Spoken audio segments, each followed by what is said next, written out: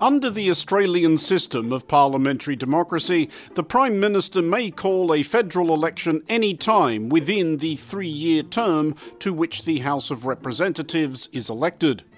Australian political history is replete with examples of Prime Ministers going early to maximise periods of popularity and/or catch their opposition napping. Here they go again with a cry for we want God. In 1974, for example, Gough Whitlam had served not even a year and a half before he sought an extended mandate. In 1998, John Howard had just cleared 18 months before he asked the country for permission to crack on. There are other less dramatic, though equally riveting, examples of Australian Prime Ministers going early when they believe themselves at an advantage. So when an Australian Prime Minister announces an election to be held on the last day possible before they are technically enacting a coup d'etat, it can be reasonably inferred that they are not dauntlessly confident about their prospects. The incumbent, Scott Morrison, has just done exactly that, and very clearly isn't. Our government is not perfect. We've never claimed to be. But we are up front. And you may see some flaws, but you can also see what we have achieved. Australians will vote on May 21st. If opinion polls are any guide, Morrison would indeed be ill-advised to be over-investing time and energy in planning his second full term. He and his Conservative coalition government, and we must here address the eternal counterintuitive irritation that Australia's principal Conservative party are called the Liberals, are polling a distance behind the centre-left Labor Party, under its newish leader, Anthony Albanese.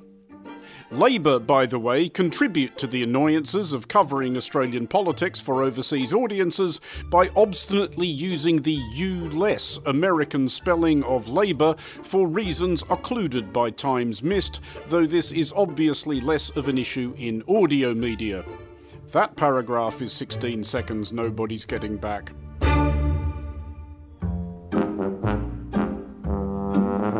Scott Morrison has not been an especially audacious, inspiring or transformative Prime Minister, but in fairness has never seemed like he wanted to be. The image he has projected of an earnest, plodding suburban dad has probably not been that much of an artifice.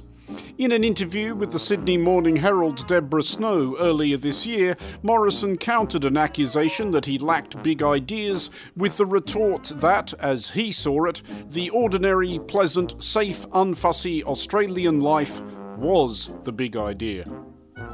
This is a makeable case, but it has been made before by Prime Ministers less prone to avoidable blunders. I've obviously returned from leave and I know that that has caused some great anxiety in Australia, and Jenny and I acknowledge that. I'm sure Australians are fair-minded and understand that when you make a promise to your kids you try and keep it, but as Prime Minister you have other responsibilities, and I accept that, and I accept the criticism. And that's why Jenny and I agreed that it was important that I return, particularly after the terrible tragedies that we saw late this week. Morrison has seemed tone-deaf in responding to the natural disasters which any Australian Prime Minister should anticipate having to deal with, and shifty when questioned about his faith, something which generally makes his irreligious country suspicious. Added to which, the government Morrison has led for 3 years has been in power for nearly 10, a historically unusually long period for Australians not to get entirely bored with having the same party in charge. It's a choice between a government you know and a Labor opposition that you don't. While a Morrison victory is unlikely, it is not impossible. At Australia's previous federal election in 2019, few thought Scott Morrison could win. It is not even clear whether Morrison would have bet on his own chances. He had become leader of a rancorous party in an internal coup. He followed 2 Liberal Prime Ministers who hadn't worked out, Tony Abbott by being just a massive weirdo, Malcolm Turnbull by being in the wrong party. And the last 48 hours before polls opened were turned into an advertisement for the virtues of the Labour Party at its vigorous, daring best by the death of Bob Hawke, one of Labour's and Australia's greatest leaders. And Morrison still won. I have always believed in miracles. Hoping to thwart a similar mishap this time is Labour leader Anthony Albanese, who replaced Bill Shorten after the 2019 loss. Albanese is by background old school Labour, raised by a single parent in public housing in one of Sydney's less glamorous inner suburbs. Albanese handed out his first Labour leaflet as a 9-year-old campaigning to get Gough Whitlam elected in 1972. Albanese has since repositioned himself as a Bob Hawkean pragmatist, but is running a campaign notably light on actual policy.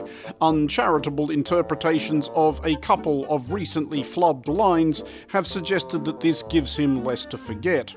What's the national unemployment rate?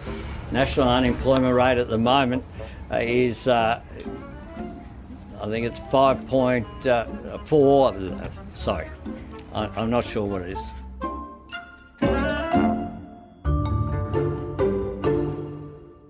Election 2022 does not shape as an era-defining clash of visions. This is no Howard versus Keating 96, or Menzies versus Evatt 54, or Scullin versus Bruce 29. Whoever wins on May 21st, Australia will continue to saunter serenely through history as one of Earth's most supernaturally fortunate countries. In other jurisdictions facing such a low-stakes contest, turnout might be a problem, but Australia, as if recognising that its politics were not going to be the stuff of feverish passions, made voting compulsory in 1924. It is, of course, arguable that this has helped make Australian politics so agreeably stolid by marginalising the angry fringes. Nevertheless, Australian voters will be offered the traditional enticement of the polling station barbecue, or as it has come to be known, the democracy sausage, as they determine whether or not Scott Morrison is on a roll. For Monocle 24, I'm Andrew Mullett.